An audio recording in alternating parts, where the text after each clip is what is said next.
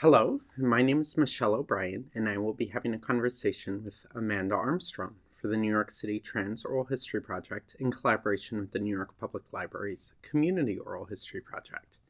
This is an oral history project centered on the experiences of trans identifying people.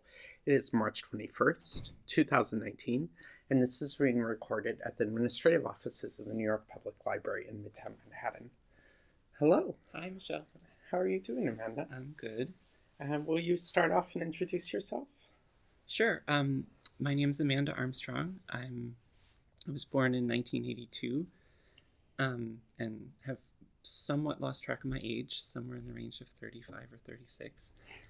I just moved to New York this past August with my long-term partner, Alana Price, and our almost 1-year-old child at the time, named Ren. We came here because I got a job at Fordham University, and before that, we were in Ann Arbor. Tell me a little bit about your childhood. Yeah, so I was born in Gettysburg, Pennsylvania. My parents, John and Shirley, were both therapists at the time that I was born. Mom worked at the health center, the kind of public health center in town, and my dad worked at a addictions counseling center in Maryland. And I grew up for the first 5 or so years of my life in a kind of rural part of, the area. And then we moved to a suburban part of the area after kindergarten. I went through the public school system there. I have a younger sister who's 4 years younger than me, named Julia. And I would say it's hard to sum up a childhood, but I had a pretty positive experience as a child. And in a lot of ways. And, with some notable exceptions to that.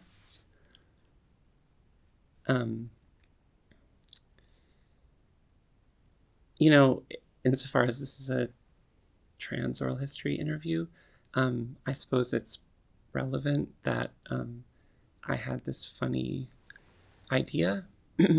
One of my early memories is looking at grown-ups at a party and trying to figure out whether they had changed their gender yet.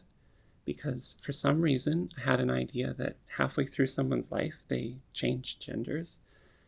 And this was not at all troubling to me in the way you might imagine it would be, but was troubling because, or kind of exciting. It was kind of neutral as far as the gender piece was concerned.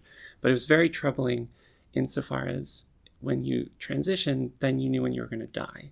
So it was like, there was a concern there, and yeah, there might be something to that, from a kind of psychoanalytic perspective. But in any case, that was one of my early trans-related memories. I wouldn't say that I kind of had gender dysphoria as a very young child, or knew myself to be trans or a woman from a very young age. There are a number of experiences in high school where I would say that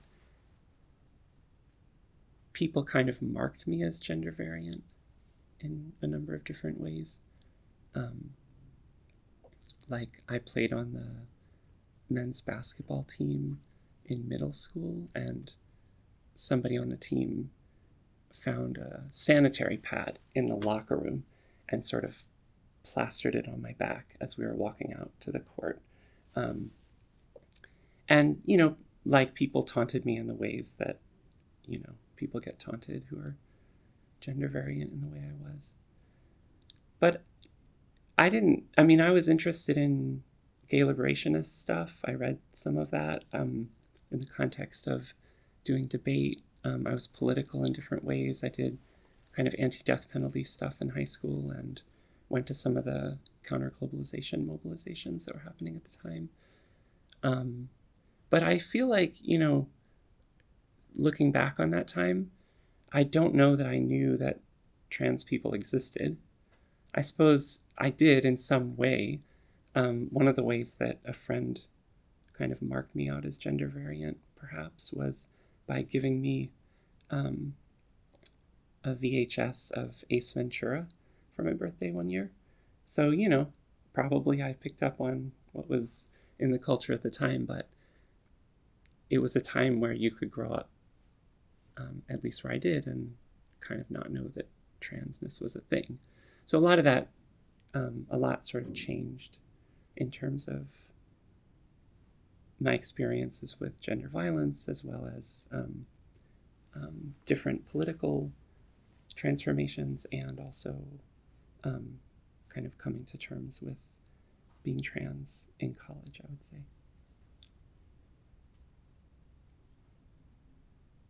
What were you like as a teenager?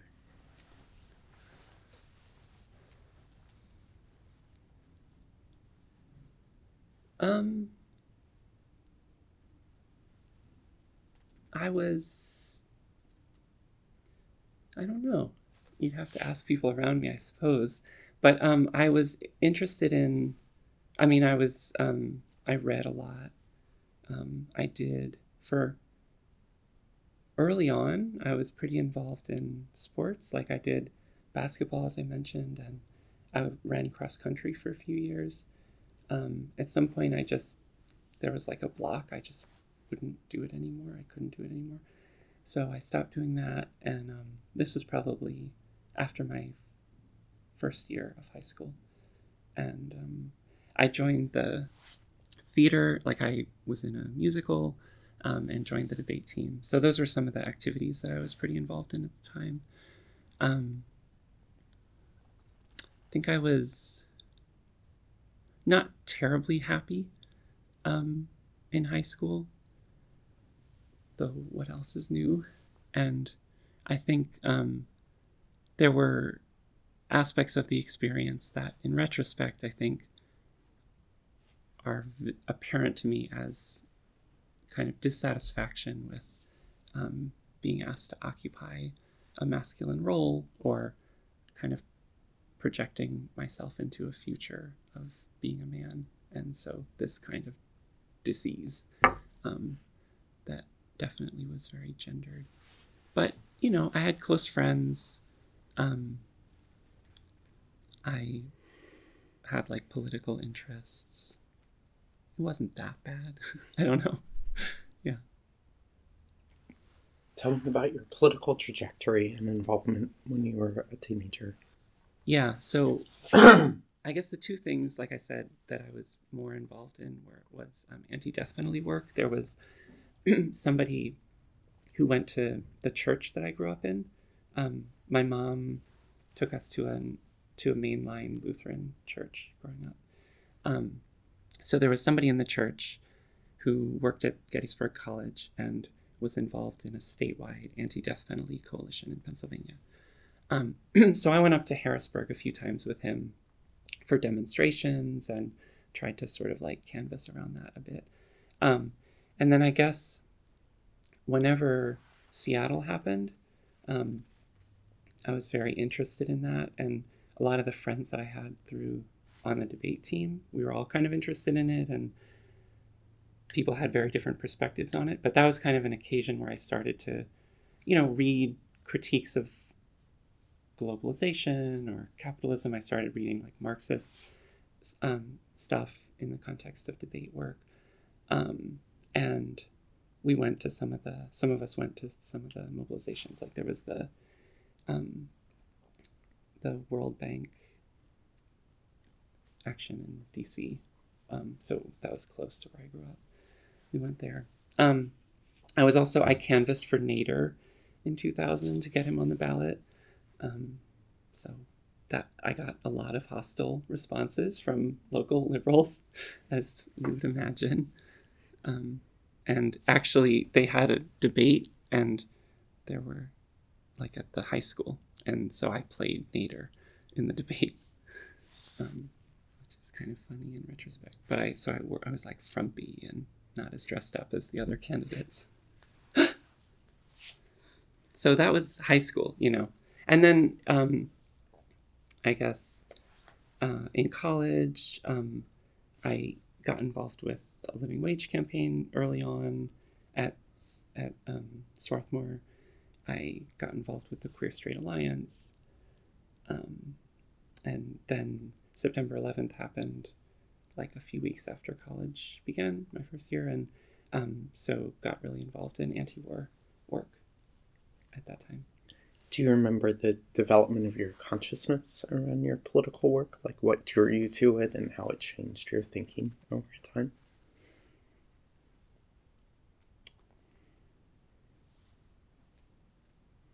I'd say, like my parents were not terribly political, but they sort of had some stories of demonstrations that they went to when they were young. And they were definitely countercultural. Like part of the reason that they stayed in Gettysburg had to do with sort of countercultural impulses. And actually that was like relevant in terms of their response to me coming out as trans, not always in good ways. Like I think they saw it as the wrong kind of countercultural, or countercultural in a way that wasn't what they saw as the right way to do that, which was sort of involved blending in to, in their case, sort of like rural, local, white-dominated culture.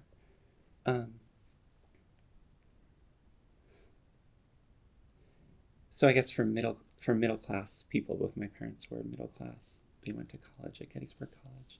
Like dressing like farmers was kind of countercultural in a certain way. In any case, I think that probably the socialization from my parents was relevant, but not terribly salient in terms of my politicization.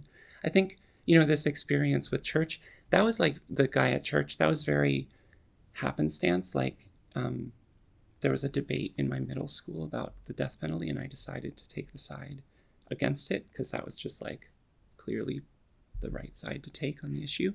And my mom was like, oh, this guy works on that issue. You should talk to him in terms of preparing that. So, it was like shaped by that school context, and then the church context as well. And then with the counter-globalization stuff, it was very much about seeing the news and kind of being excited about the anti-capitalist mobilizations in Seattle and sort of wanting to participate in that. I took a class with a left-wing philosophy professor at Gettysburg College and kind of got connected with him, and he in some way facilitated going to some of these demonstrations in DC. And like I said, it was sort of, my politicization was shaped by academic or school contexts pretty significantly, and that never really stopped being the case. I would say it was very much shaped by what I was reading, what I was interested in reading, what kind of research trajectories I went on. And so I read feminist stuff, I read gay liberationist stuff, Marxist stuff, I was reading Foucault. So these were sort of like shaping my consciousness, I guess. What were some of the books that had the biggest impact on you? The History of Sexuality. There was this book by a guy whose last name was Moyne. That was a sort of gay liberationist text. I read Bell Hooks in high school, a number of her works that were pretty influential. This very weird, like, Marxist critique of Derrida that used a lot of jargon, but that I kind of was fascinated by. I was reading some stuff at the time also about like the surveillance of benefits recipients by welfare case managers and different state agents. That was something that was significant. I think I might have mentioned this already, but Foucault's History of Sexuality, Discipline and Punish. Yeah.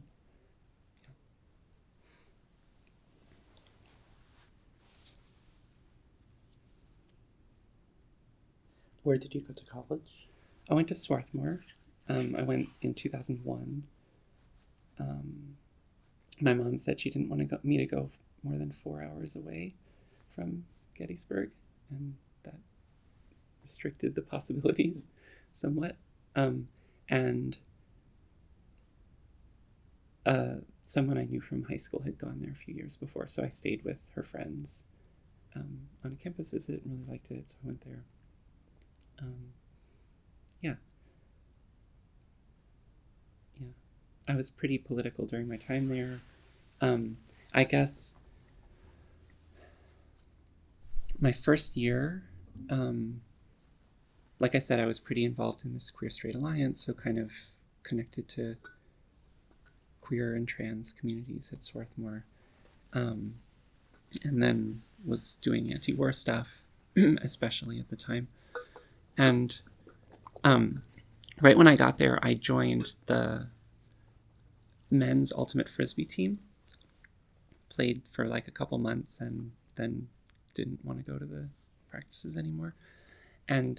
But this thing happened where the team, like some people streaked at some party, and so the team was obligated to do this thing where they, everybody on the team was obligated to do this thing where you like basically chaperone a frat party. And so I put that off and finally did it at the end of my first year, and had a really horrible and scary experience kind of trying to like intervene against what I saw as like a sexual assault that was happening, getting like, shouted at, pushed around. Like it was very scary. It was kind of traumatic by the frat brothers, I guess. I saw what I thought was like this really weird initiation accidentally. It was just like a very disturbing event. And like, I think in general, by then already, I was sort of starting to explore in different ways, like gender and sexual, my gender and sexual identity, I guess, or all of that. But after that, like I stayed in my partner's room for a couple days. Like I didn't feel like I could leave the room. And the thing that made me feel like I could leave the room was like wearing a skirt out, like one of her skirts out. So that sort of like was a shift, and I started wearing skirts like pretty much all the time.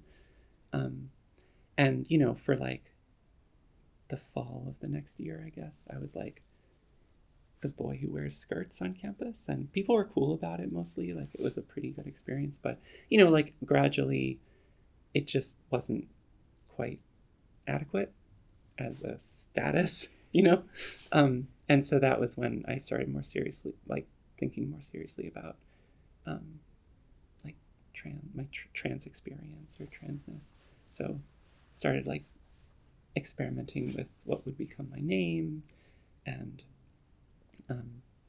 in certain intimate settings, like like went to a support group. I went to some like events in Philly. I think one of the early events, actually, when I was thinking back on this time, was the memorial service for Niza Morris in 2002,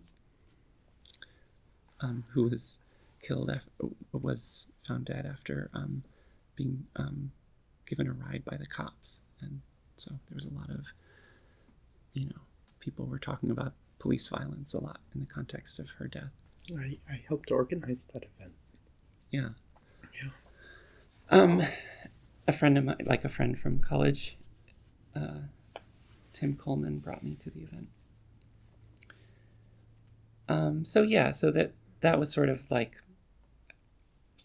how things started to shift. And at some point I started taking birth control pills, like a friend got birth control pills at the health center. I started taking them, and went to the Mazzoni Center for blood work.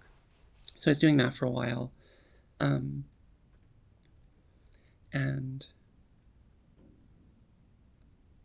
reading a lot of stuff that was being published at the time about trans life, like some of Dean Spade's writings, the Piss and Vinegar zine, and the Make zine that was being published at the time.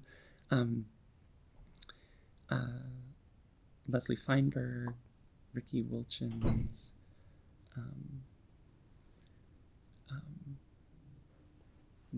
this history by Joanne Meyerowitz that was assigned to a friend of mine in a friend of mine's class. I was reading your writings, the Dead Letters stuff. So yeah, I was reading some stuff that was a lot of it was kind of thinking about trans life and experience and the oppression that gender variant people faced in a broader political context, in terms of histories of capitalism and white supremacy and patriarchy and fights against those systems. I at some point came out to my parents. They freaked out. Said some things that made me decide to stop taking the hormones for a while. So did that for a while. But was still sort of like socially transitioned, I guess you'd say, and didn't stop doing that, but was off hormones for a couple of years. So that was some of that period. My mom kind of like put a lot of pressure on me to go to this like trans skeptical therapist who turned out to be a real creep, like like sexually harassing, basically. So that was a bad experience. But it was like an interesting time. I guess I was sort of vicariously reading some of strapon.org. I was like aware of the Michigan the controversy around the Michigan Women's Music Festival. So there was sort of like, there was a fair amount going on that I was reading or hearing about, places that I went, people that I was introduced to. There were like, I had close trans friends in college. I took a semester off at one point and was working with Books Through Bars and in Philly, which is a prisoner book program, and started doing a correspondence and making a zine with trans women in prison. So I was doing that some during my time in college. Yeah. What was the queer and trans community at Swarthmore like? A lot of, there were a few different subgroups there, but the subgroup that I was part of was kind of, a lot of people were involved in a lot of different political work, and we all mostly lived in this off-campus apartment called the Barn, which was a place that was very fun to be, and there's a lot of drama, and it was so I lived there for a few years. Did we cross paths at Swarthmore or when I spoke there? Yeah, I went to your talk at Swarthmore. Yeah, that was great. Oh wow. I don't remember meeting you. I'm so sorry. Well, I went to the support group once. Oh, wow. That you facilitated. Oh, that's amazing. Yeah. And I came and said, I just figured I'd come and listen. And you said, yeah, that's what everybody says. And I was the only one there, so I ended up talking. Wow. Yeah, that was great. Oh, that's very touching.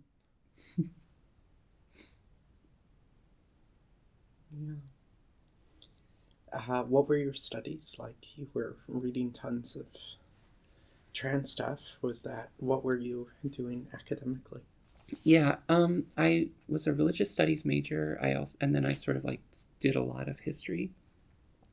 And I wrote a thesis as an undergrad on um, the cult of Kubale, this ancient Roman cult um, that was composed of people of Phrygian descent, like a population that was experiencing Roman colonization, displacement, slavery, kind of a diasporic experience in the Mediterranean, and kind of after the colonization of Phrygia, this kind of religious complex emerged that included, what we might refer to now as like trans feminine priestesses.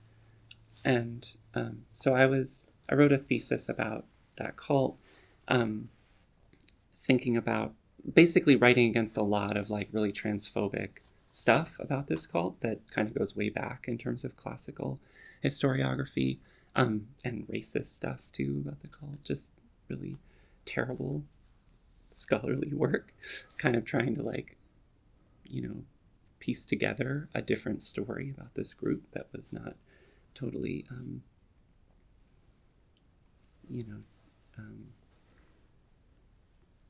negative and, a matter of stereotype, and kind of tried to present what I was talking about as like the body theologies of these priestesses in relation to histories of slavery, colonization, the kind of experience of being put at some remove from the capacity to be involved in biological reproduction directly, and sort of embodying in especially this annual ritual performance, kind of feminine mourning subject position. So like taking up all these conventions of funereal processions, like self-lacerating, crying, milk was involved. A lot. This was characteristic of kind of women's role in mourning processions in ancient Rome. So I was kind of thinking about reproduction, gender, mourning, kind of colonization in the context of this cult. And that was really exciting. That was fun. I really enjoyed writing that piece. And then also I was making an argument about the Pauline epistles, arguing that Paul kind of encoded these references to the cult of Cybele in his vice lists and in these various places within the letters, and that his the way he makes kind of the gender variant priestesses, the Galli like anathema, sort of allows, they're kind of a foil, and in some ways it facilitates his somewhat universalist politics, right? So it's this sort of like critique of universalism in Paul. I really enjoyed reading Badiou's book on Paul, which kind of is like repeats all of the bad things, and in fact like has these very transphobic moments in ways that I think are very symptomatic of like this dynamic that I saw in Paul's letters. Anyway, so I was doing that, yeah, and wanted to kind of carry on with that. Like I applied to graduate schools and ended up going to Chicago Divinity School, thinking I was going to do work on this cult and kind of classical historiography, and things changed from there. But yeah, you become more animated, yes, talking about your writing and your arguments. Yeah, I kind of like was very excited to go back to this thesis last year because in the context of my partner and I having a baby, and I induced lactation. And so I was thinking a lot about kind of transness and motherhood and reproduction and the kind of like limits of like our bodily capacities around reproduction, but the ways that we sort of push those limits, and kind of the way in which there's a relation, but disjunctive relation between sort of social recognition for maternal labors and sort of what's happening physically, and these different levels of experience. And so I kind of was thinking I wanted to write something that was looking back at this research and a bit more memoir-y. But then I got a job unexpectedly, so now I have to write a book for my tenure file. So that's sort of on hold right now. But I'm very I like sort of got excited again about this project last year. Yeah. That sounds great. Yeah. Anything else you want to say about your time at Swarthmore?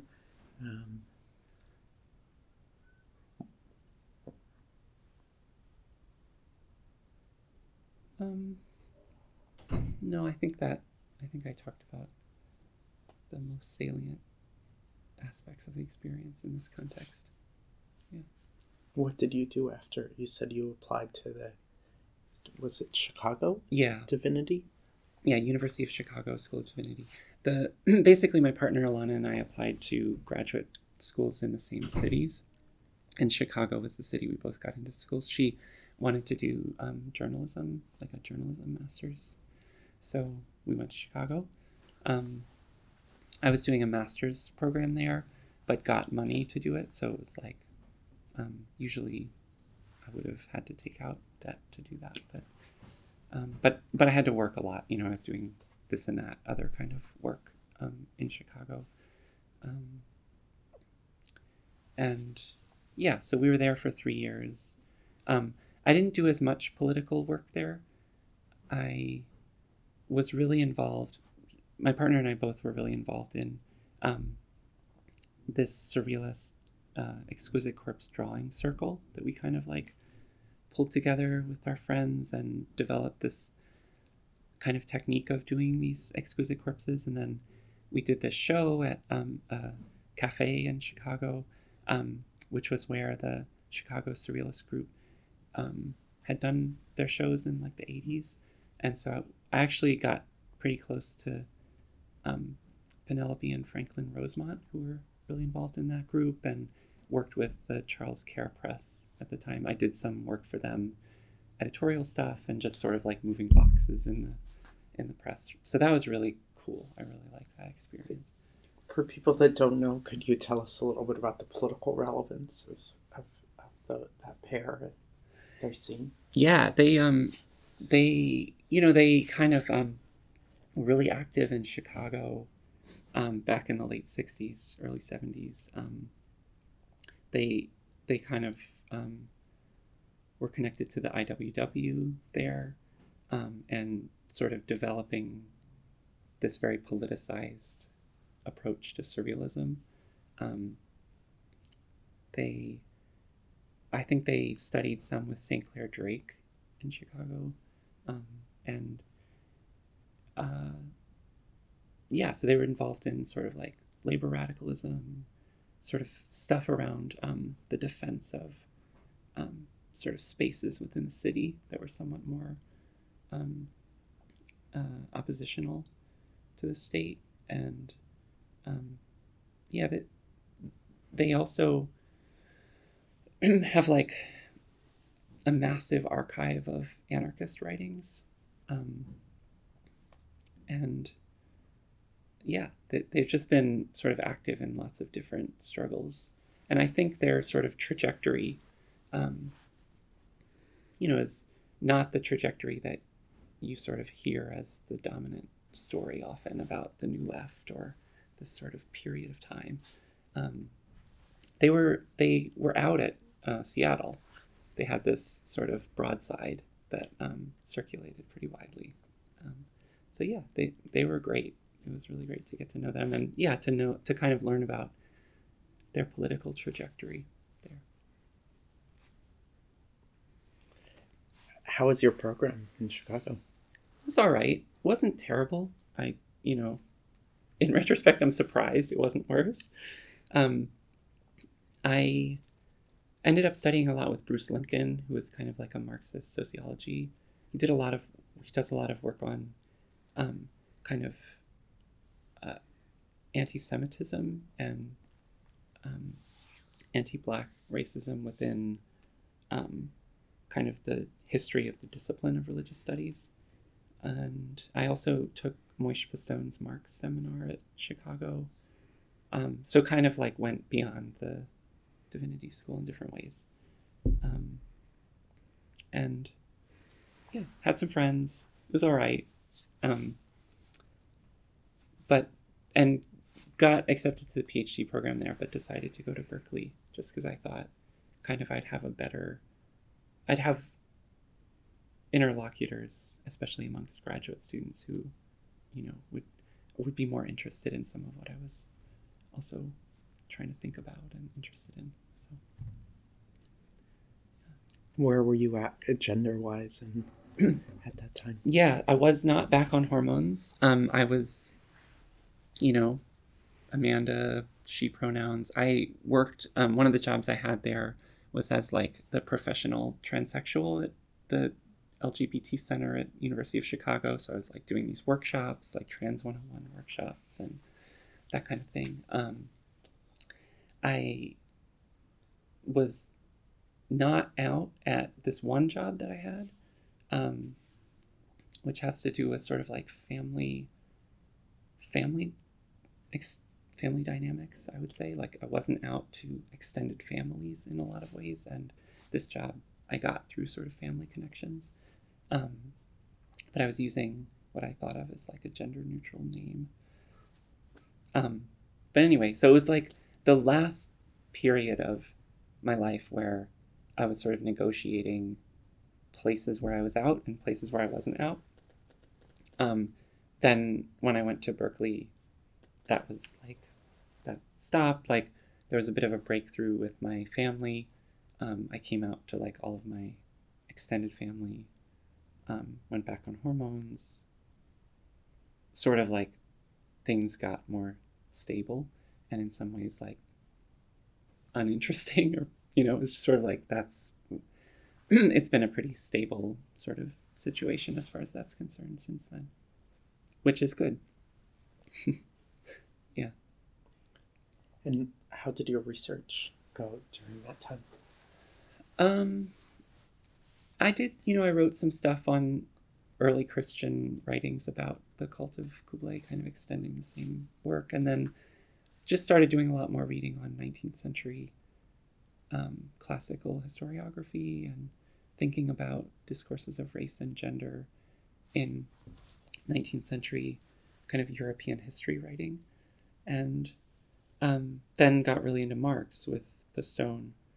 And he has sort of a particular way of understanding the relationship between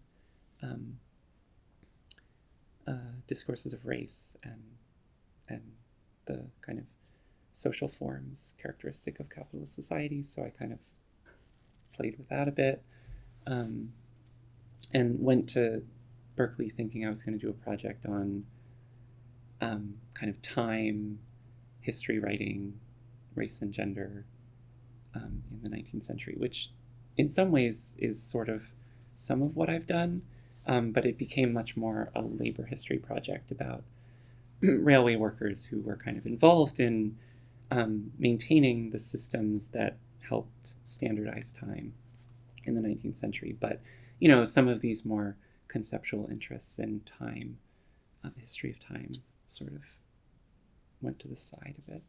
And I wasn't doing work on historiography in the way that I had been before. So that's kind of how that moved. What was your time in Berkeley like?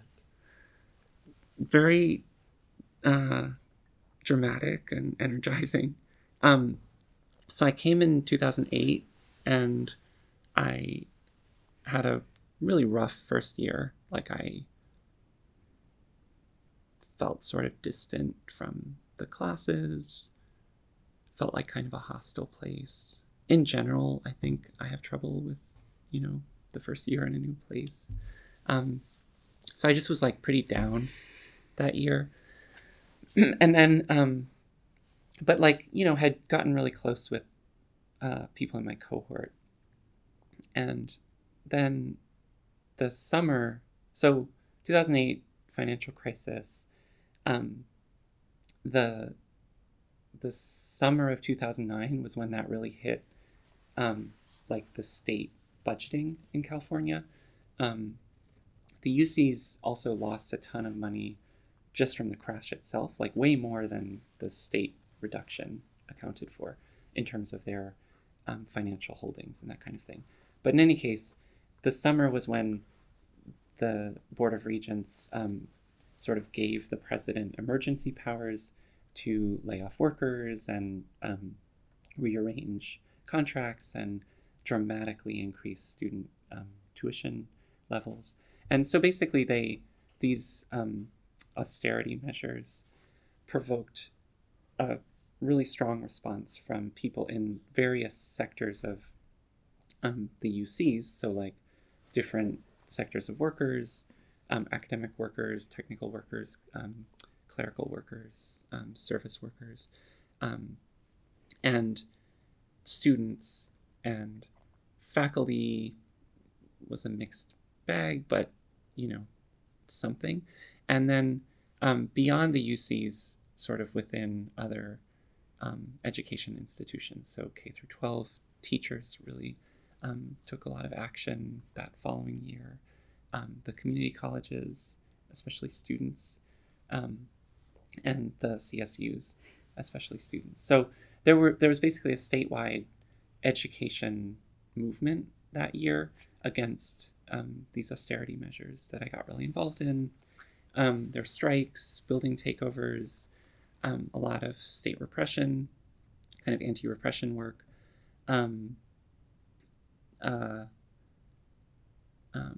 Oscar Grant was murdered by the police that winter, so there were massive demonstrations and kind of a insurgency in Oakland. And there was a lot of kind of crossover between the stuff that was happening on the campuses and these mobilizations for justice for Oscar Grant. And that kind of flow between the campuses in the Bay and sort of organizing, especially kind of anti-racist organizing in Oakland, was characteristic of that time there. And there was this sort of, it was fraught in various ways, but there were interactions between movements in these different sites and with different aims in certain ways. So can you tell us about some specific protests you were a part of? Sure. During that time? Yeah. So there was a huge walkout in September that kind of was a walkout on campus, and then later in November there was a 3-day strike that the Graduate Student Organizing Committee was kind of spearheading, and that was less massive. The participation was more uneven. The 3rd day of that strike was the day after 27% fee hike went through. I think the Board of Regents passed this huge fee hike.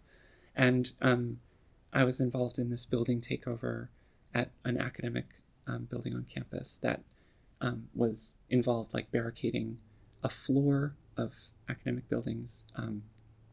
And it turned into this day-long confrontation with the police who were trying to get in through the doors, and like thousands of students came out basically because they were really upset about this fee hike. And this was what was happening in response to it. So they all came out. There were all these clashes with the police. People were like pushing the barricades, trying to get into us. The cops were like hitting people with batons. And they finally like busted down one of the doors in the evening.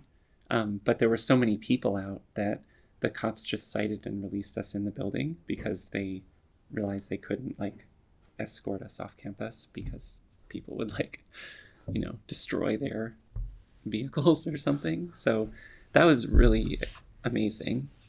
That was a really kind of defining experience. And a close friend of mine, PJ Paul Nadal, and I wrote a reflection on that experience in the following weeks. So it was kind of a way to try to process what was in some ways a kind of traumatic experience, being holding these doors, the cops like hitting the doors with the batons all day, like threatening people. It was like hard to know what was happening in all these different places. There were a lot of rumors of like huge weapons that the cops were bringing in and stuff like. It was just like really intense. And so partly we were trying to sort of process this experience and think about the very weird experience of surreal experience of time, especially in space, that kind of characterized that building takeover, and also to think about the ways that kind of relations of mutual obligation or care had sort of made the event what it was and had sustained it. People throwing food through the windows, like trying to sort of figure out how to take care of each other in this very, conflictual, insurgent kind of context. So we were trying to think about that. And partly what we were also trying to do was to sort of head off this, what we saw as a kind of retrenchment of different factional lines within the movement at the time, and try to sort of like suggest that people from different factions had sort of lingering responsibilities or obligations to each other that in part the events of that day had sort of forged. So we kind of reflected on that, and that generally sent me down a trajectory of thinking about the events in terms of questions of care, labor, reproductive labor, the ways in which austerity was kind of intensifying burdens of unwaged, gendered, and racialized reproductive labor, and sort of putting in crisis reproduction in various ways. So that sort of also affected, I think, how I was thinking about the stakes of that political work. So that was a major event. Then in the fall, there was a sort of, in the context of the Oscar Grant mobilizations and the university mobilizations, there was a big series of mobilizations on March 4th. Some people took over a highway. I was working as a medic at the time, sort of in the sort of shaped by part of a affinity group that was doing a lot of work around the kind of care side of militancy, and so went onto the highway as a medic, and everybody it was a mass arrest on the highway. So there was that event. Lots of other stuff. Like there was a lot happening that year. There was like a month-long hunger strike by Latinx students that was partly about the threats to defund ethnic studies on campus, that the affinity group that I was working with did a lot of work in conjunction with. So there were like a lot of different things happening on campus in that year. It was just like a very, there was a period of heightened political activity. There was another sort of wave of struggle in 2011 with the Occupy movement that I was really involved in. There were sort of mass strikes in Oakland and on the universities. A lot of police violence. Were there ways that being trans shaped your experience or participation in these? Yeah, I mean, I think that the thinking about one thing I didn't say about the thinking about care and reproductive work and all that is that part of that was coming out of an experience of frustration at the reassertions of masculine prerogative within the movement and kind of gender dynamics. And so I sort of saw it as, women, queer and trans people were being treated like shit in a lot of contexts and basically expected to pick up a lot of um, these sort of unprepared for eventualities of like jail support or, figuring out the, you know, the medic stuff or the food stuff or logistics of various sorts, and just were kind of cut out of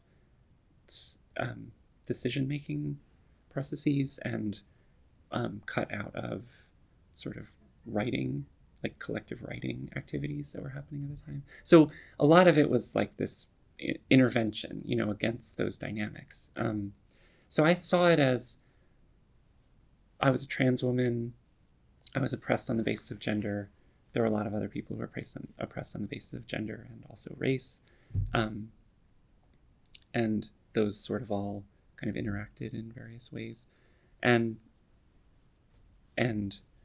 so it wasn't like uniquely about being trans was sort of how I experienced it and thought about it at the time. It was like part of this larger group of people oppressed on the basis of gender. So, and there wasn't much happening at the time that had to do directly with trans politics.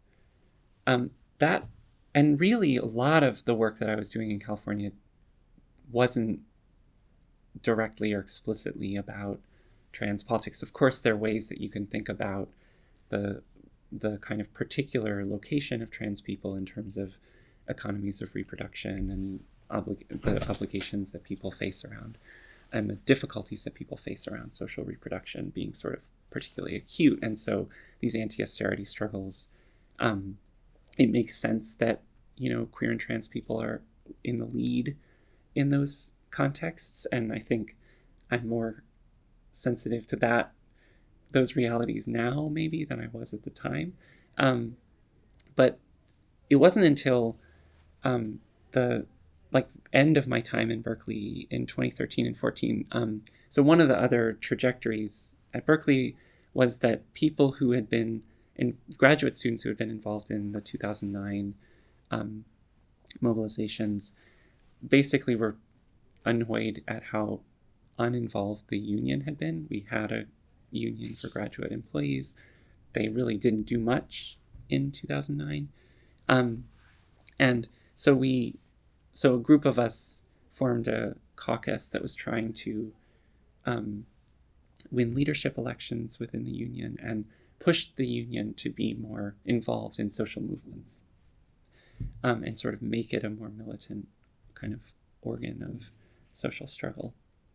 And what was the caucus called? This is the Academic Workers for a Democratic Union, and it formed in the winter of 2009-10.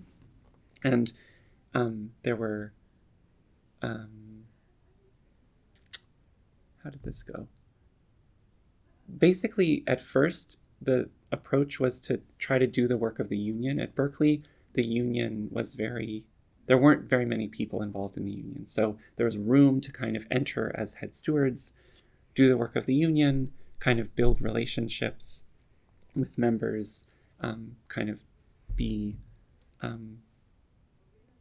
try to revitalize the union, but also as a way to demonstrate the possibilities of the union and show a kind of commitment to that project, to the broader membership, and to try to build the caucus as well through that process. And then in the fall, there was a contract campaign, anemic, sorry, I shouldn't say that, but there was a very kind of inadequate preparation for a strike that the leadership had no intention of actually carrying out, and management knew that. We got a really regressive contract, didn't keep up with the cost of inflation. All the kind of non-economic demands were jettisoned at the last minute. So we ran a no-vote campaign in the fall of 2010 that got 40% of the vote. And then in the spring contested leadership elections and won But when it was clear that we were going to win, the elections committee, that was controlled by the former leadership, that was linked to the bureaucracy of the UAW, walked out of the room, and basically we thought we're trying to invalidate the election by kind of leaving these ballot boxes unattended. But people put a live stream on the ballot boxes, so it was clear that nobody was like messing with the boxes. And then there was a week-long sit-ins at the LA and Berkeley union offices that finally compelled the union to like finish the vote count and announce that Audu had won the elections. And I think that the experience of these movements where one of the tactics was taking over space and holding it for some period of time kind of shaped that decision. What year was that election? That was, I guess, 2011, the spring of 2011. So then in the fall, the union was very involved in the Occupy movement. There was like a lot of overlap and crossing back and forth. The union organized a walkout on the day that the encampment was set to be established at Berkeley, for instance. So I was really involved in the union. Lots to say about that. But in 2013-14, we had the first contract campaign where there was an Audu majority on the bargaining team.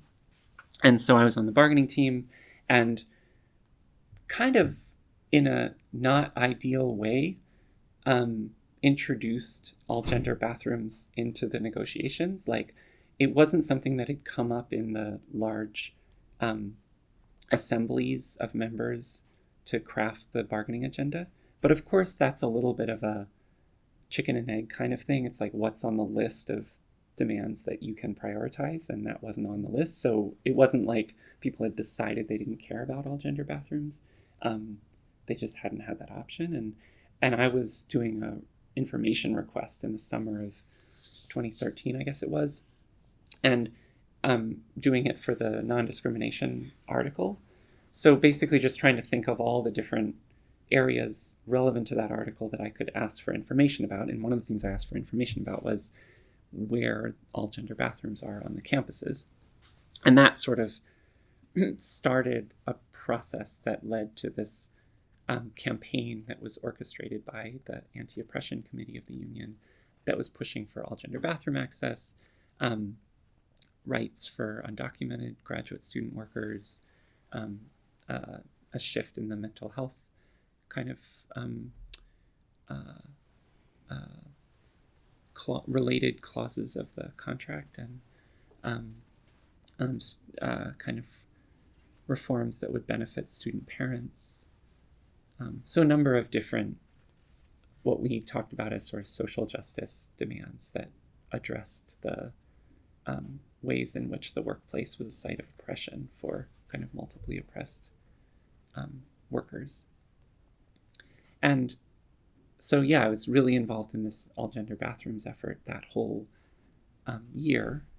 During the contract campaign, there were a number of strikes. It was this sort of grueling process, and we won a breakthrough around the all gender bathrooms demand. So it wasn't until the very end of my time at Berkeley that I was doing like something that looked like trans politics, but of course, that was in the context of union reform, kind of left unionism or social justice unionism efforts. Could you say more about what Occupy was like to be a part of in the Bay Area? Yeah. So so that fall, like on the campuses, I was involved in an effort to try to sort of like recompose a social movement, because we kind of knew that another fee hike was coming down the line. In retrospect, I know now that the reason that was happening in part was that the federal stimulus funds expired. A lot of those funds had gone to the universities, so there was a crunch economically that the university was interested in kind of resolving by increasing the cost of tuition on undergraduates. And so that organizing was kind of happening.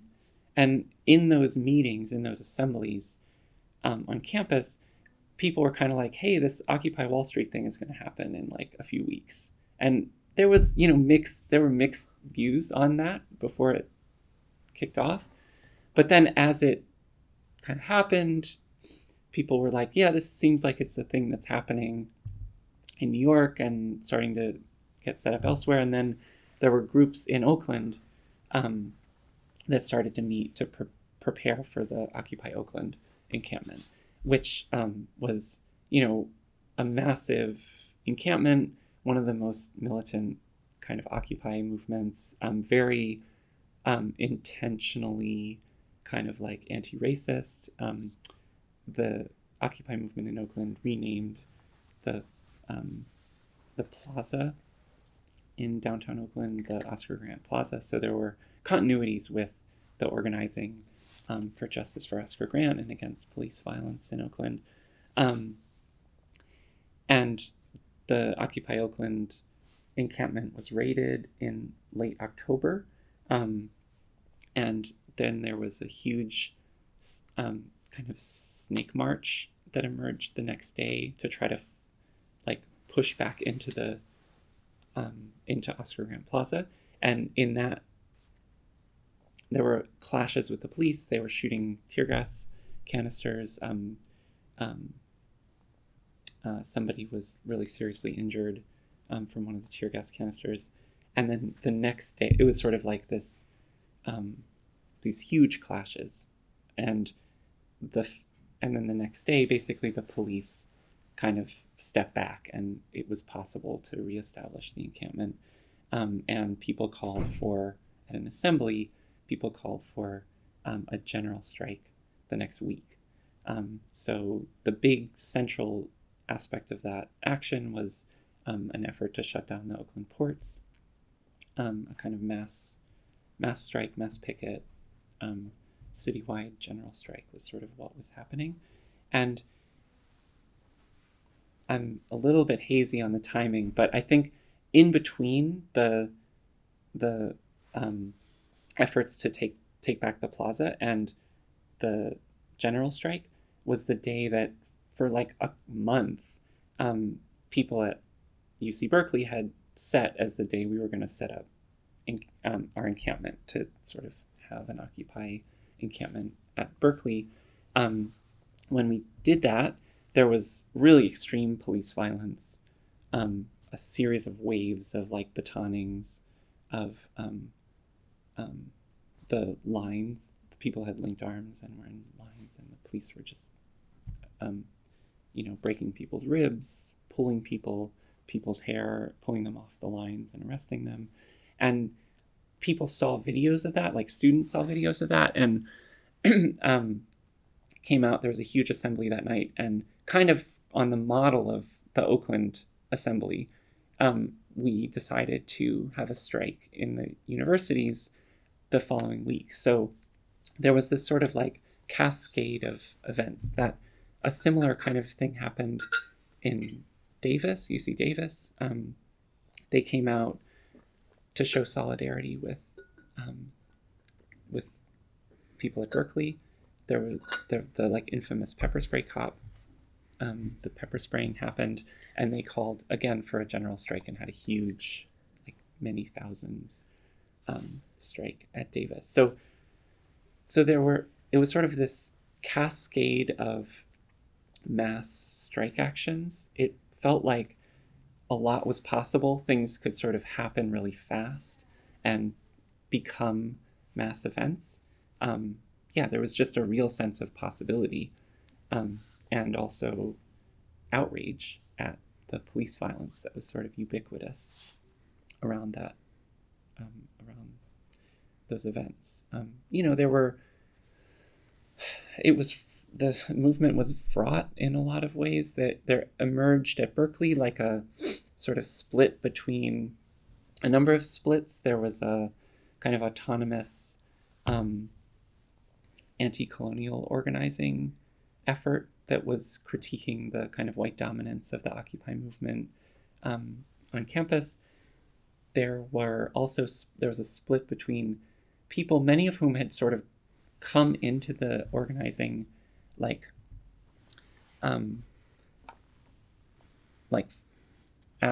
when it happened on campus, and they were some of those folks were the most kind of devoted to maintaining the encampment even after the police had like raided it, so there weren't tents, but like they were sleeping out on the plaza.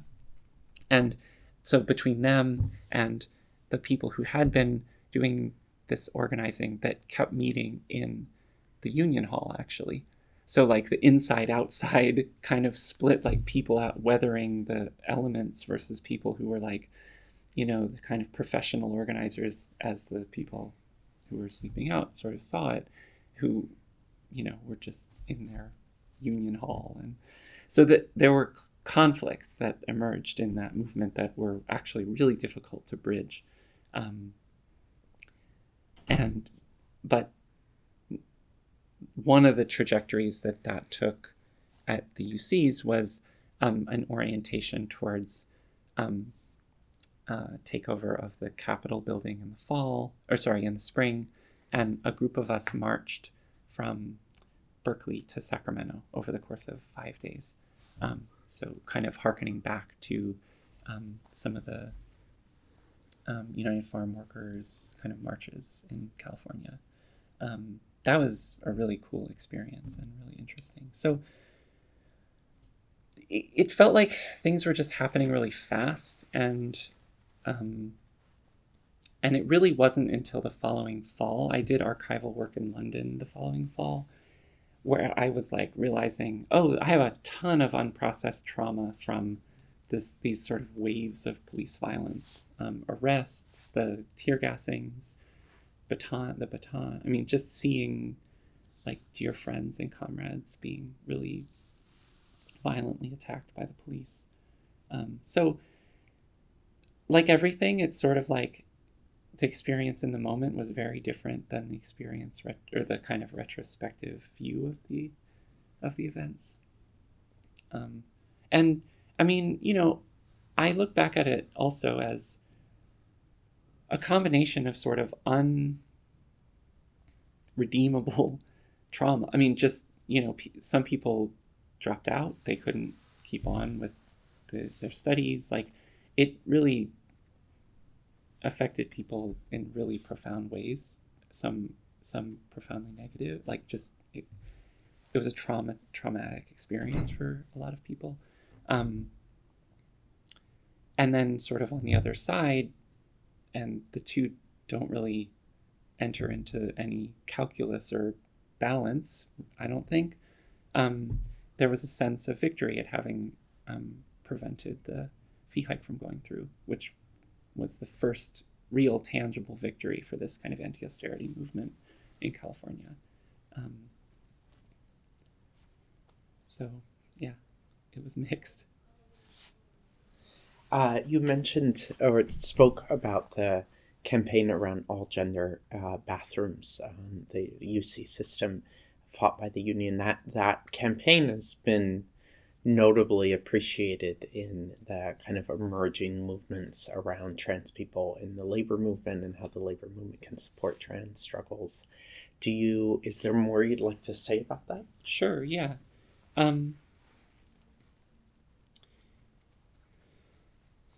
So, as I mentioned, the campaign was organized through the Anti-Oppression Committee, which was a committee that was funded by the executive of the union, executive committee or executive board, the sort of statewide elected leadership of the union, and the joint council, which were the head stewards on the various campuses, and chairs and recording secretaries.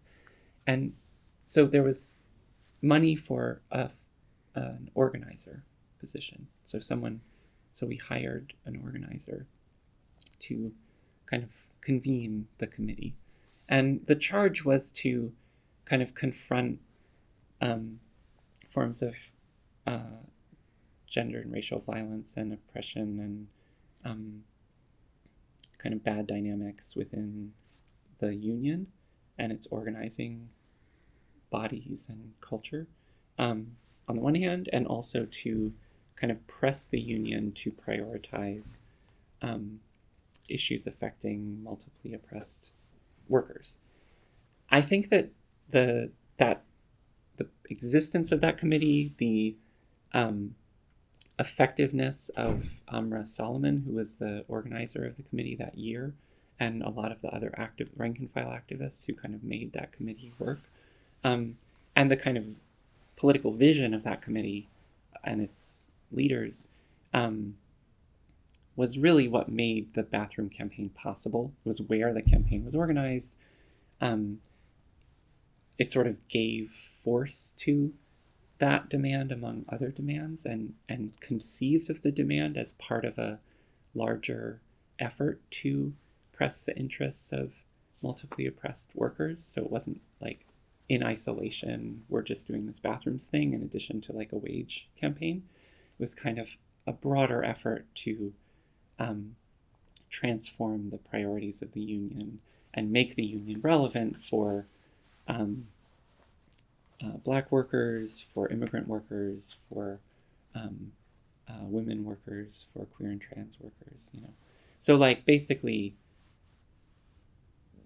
it happened in that context. And I think without that committee, it would have been much less effective and possible. And there were, I mean, we did a ton of stuff. Like we did petitioning around the all gender bathroom issue. We had a bunch of people talk about what it was like dealing with bathrooms in the bargaining sessions, which I think were pedagogical for non-trans or non-gender variant members and leaders of the union, for people to realize, oh, this really matters. Like a lot of the challenge was preventing management from polarizing more privileged sectors of the workforce against the union and the union leadership around these social justice demands, basically, or the anti-oppression demands, by suggesting that the union was prioritizing issues that weren't going to benefit the majority of workers, which of course, who makes up graduate student workers is like shaped by dynamics of racial segregation and tracking and like layers and layers of incredibly violent educational institutions. So like it's not a neutral body of members, not that any body of members is ever neutral of these dynamics. And in any case, that was a lot of the work. And I think partly these efforts to talk in bargaining, we did open bargaining, so all the members who were interested could come and watch what happened, to sort of talk about what it was like being a trans worker on campus, I think really helped sensitize a broader membership to the importance of the issue. And so actually what ended up happening was when management tried in really ham-fisted ways to polarize the membership against the union leadership on the basis of our prioritizing the all-gender bathrooms issue, people actually got pissed off. They were like, who do they think we are? Like these horrible, like self-interested bigots who are just gonna like cast, you know, our classmates and cohort mates and people we care about like aside because we want like a little extra money, which in any case like wouldn't necessarily even come if we broke solidarity. So I think people were really, you know, that was really inspiring, the way that sense of, you know, an injury to one is an injury to all kind of did in some ways, you know, percolate, or it circulated in the context of these strike actions. And also we were prioritizing solidarity strikes. So a lot of other UC unions were in negotiations that year. Our first strike was a sympathy strike with service workers on campus, organized with AFSCME. And I think there was a similar kind of process by which people realized, even if this doesn't even if this doesn't advance our contract campaign as much as some other mobilization could, there's a kind of intrinsic value in solidarity, and also it's a strategic kind of value to hold to, or principle to maintain. And so I think that there were ways in which the campaign built solidarities, and those solidarities were reciprocated in pretty inspiring ways. The other, there's like the technical stuff that I could talk about, like this contract language versus that contract language and blah blah blah. But really, what happened was this kind of constant reiteration of the priority of this and other anti-oppression demands, like combined with the mobilization of through strikes, especially of the broad membership and community groups. And there was a community picket at one of our strikes that building trades workers honored. So that was kind of significant economically. Like compelled management to make some concessions on these issues. And then we had a huge campaign the next year to try to enforce the contract, a grievance process, and kind of extra grievance process, direct action efforts. So it was like a multi-year process to get, some bathrooms. What was going on in your personal life and your family life during all this time? Like I said, things got better with my parents, and my sister had always been pretty staunch and really was instrumental in like pushing my mom finally to stop misgendering me and kind of come around and decide it wasn't a phase. And she actually got really active in like efforts to make her church recognize queer and trans people, which was really moving for me. She gave like a sermon actually that was kind of about like her and my relationship and the process that we had gone through. That was really cool. They actually did some stuff. That committee also did some work around Trans Day of Remembrance in the church to kind of make it a event that people in the church participated in. So that was positive in most ways. And Alana and I were doing our thing, making a life together. The trauma, especially in 2009, was hard in our relationship to kind of work through. I think she felt like vicariously traumatized. She was seeing all these Twitter reports about the police coming in with these horrible weapons and all this stuff, and had seen the video of me being attacked by the police the week before, or I guess that was a few years later. But in any case, yeah, it's all blurring together trauma. Anyway, we didn't do very well at kind of supporting each other through that year of protest movement, and there was a bit of a kind of crisis within the relationship that year, and we kind of worked through it. We did couples counseling. So by the end of time in the Bay, I'd say that relationship was much more positive. And I think I developed just incredibly close relationships with people I had been involved in the organizing with, and kind of gone through these experiences of graduate school and the movements and all of that. I'd say like my social life and intimate life, the kind of bonds that I maintained with friends and comrades, and my partner in the Bay were the richest that I've ever had. And subsequently, leaving was really hard, and there was a real sense of loss, and kind of was like drifting in Ann Arbor when I was there for a postdoc. Did some work with the first women's strike in 2017 there, but and was like went to political stuff, but just it was very different. I felt sort of like an outsider, or like I was just passing through, and was depressed for like a year and a half there, and then we ended up having a kid while we were in Ann Arbor, Alana and I, and I think that kind of got me out of that funk and turned me into a mostly blissed out and massively sleep deprived new parent. So that was really sweet. And also by then we had developed some really close bonds with friends there. So that sort of shifted over time. But yeah. Tell me about the move to New York and what it's been like to live here.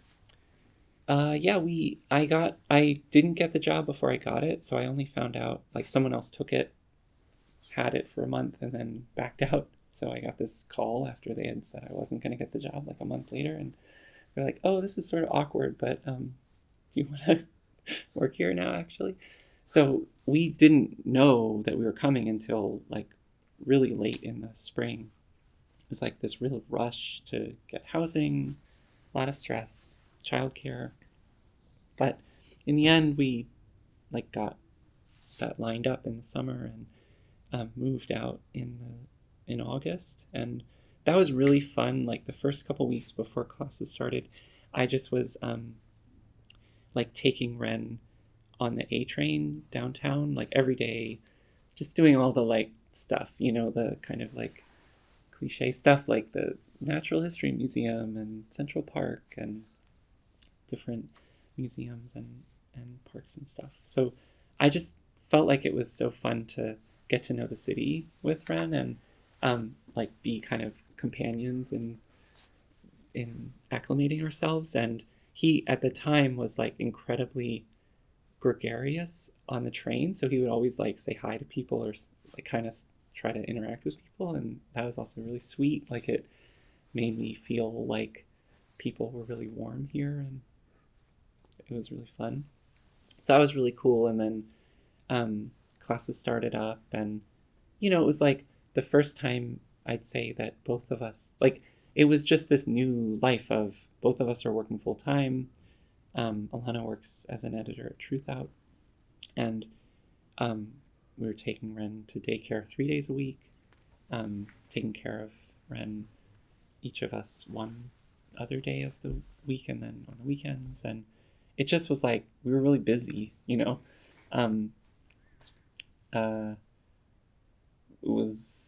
it's just been like a nice life. Like I think we're both pretty happy here, but both feel like we haven't kind of gotten involved in different things in the way that we would want to. Alana just started singing in a choir a few weeks ago, which has been really great. I think, and so yeah, I think it's like we have some old friends, actually a lot of Alana's high school friends we've been able to see some since coming here, but I think we're still sort of figuring things out and getting acclimated. But I really like being here and feel like things are kind of, I feel happy about our kind of everyday life right now. Yeah, all good. I actually started seeing the endocrinologist who did the who like published that case history of the woman who induced lactation, who was working with the Mount Sinai um, clinic. So I'm like working with that doctor who was involved in that, and what's their name? Reisman, and in Ann Arbor, I had an endocrinologist,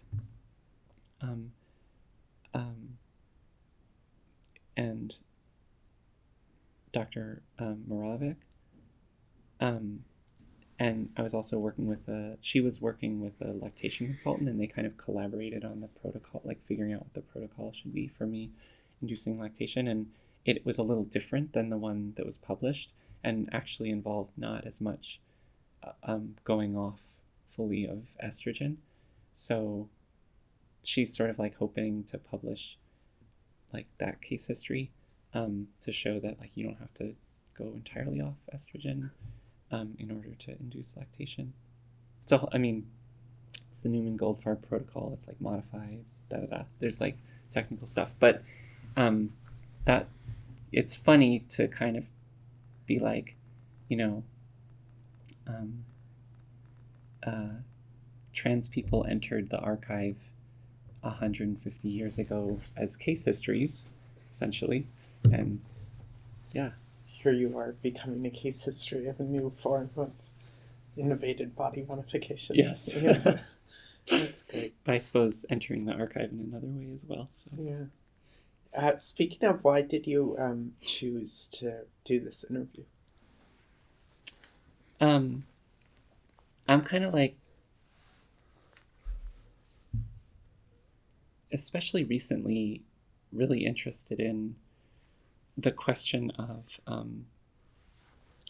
I think it's prompted by the fact that it seems that trans exclusionary radical feminisms are particularly virulent and well organized and have kind of a platform in Britain, in a way that it's not that they're not organized and having effects in the US, but just seems much more extensive and mainstream. And I'm really interested in the question of sort of like how a pro-trans position became hegemonic within feminist organizing in the US, I would say, and not just in the US, but like whether their histories of like the 90s and 2000s that would help explain that kind of trajectory in feminism, that where the histories in Britain, for instance, which is like the national context that I study in my academic research, like so I'm particularly attuned to that, like maybe that those histories played out differently. And one of the things that I remember from my time in Philadelphia that I think about a lot in these contexts is somebody I did like a Trans 101 workshop at Bryn Mawr with, MJ McClure, basically talked about work that was happening to like facilitate conversations in like a women's choir in Philadelphia, and these different sort of like ultimately like probably like 70s feminist institutions about trans politics and the points of convergence, or like the ways that feminism needs to be pro-trans liberation, and trans liberation sort of is strongest when it's, you know, intersectional and feminist, and sort of like having these conversations in a somewhat like less publicly visible or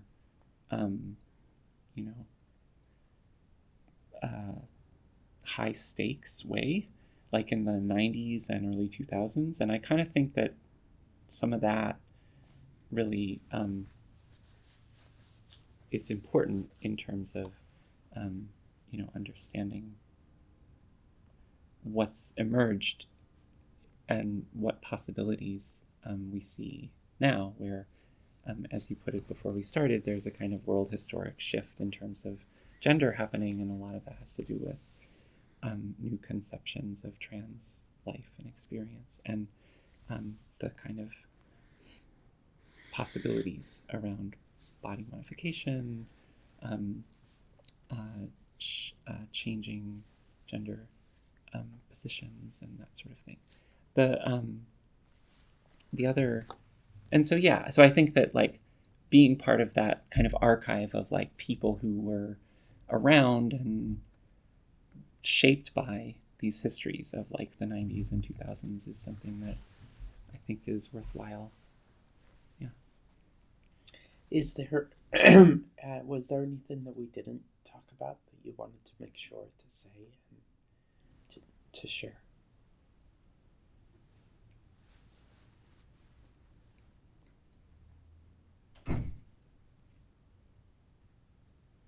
Mm-hmm. No, I think we covered like, some of the theoretical stuff, some of the political stuff, political formations and trajectories, and I wanted to make sure to mention that thing about these kind of workshops, because I feel like that's an important history that I wasn't really directly involved in, but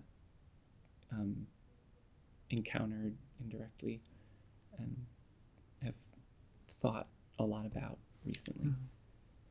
So. Do you want to check your notes at all? Let's see. Amanda brought notes to the interview, but hasn't looked at them at all during our time talking. Oh yeah, one thing that I didn't mention before I found this good endocrinologist in Michigan, I had like really, really shitty experiences with their like old university-based gender clinic. Yeah. Like really gatekeeping, classic, like infamous stuff.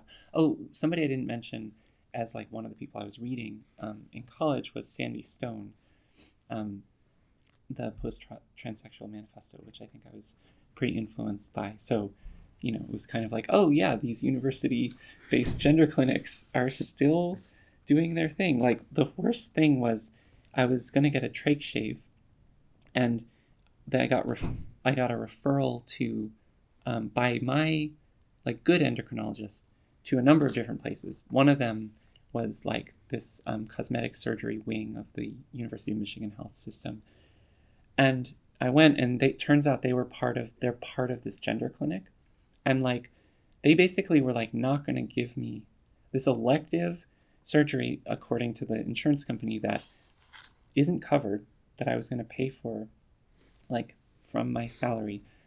They weren't going to do it for me unless I like signed up with the gender clinic and like was part of their information gathering process and all of this. It's just like, I mean, there were worse things in a way where like I wasn't getting what I needed in terms of like HRT, but I just thought that was crazy or just awful, basically, and like so outraging that, and yeah, gatekeepy. I guess one thing I wanted to mention is that another reason I wanted to connect with this project is that I'm going to teach a trans histories class in the fall at Fordham.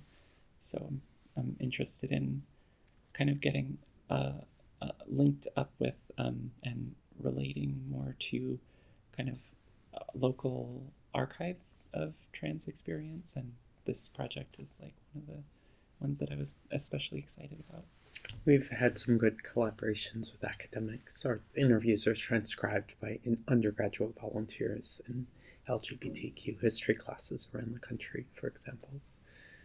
Yeah, we should keep talking about possibilities. Yeah. And here in New York, I keep having fantasies of students actually doing interviews, but that has been more challenging to make happen. Yeah. Yeah. Cool. That would be very cool. Yeah. Well, it's been really wonderful to listen with you, Amanda. Thanks so much for interviewing me. Thank you. It's been fun.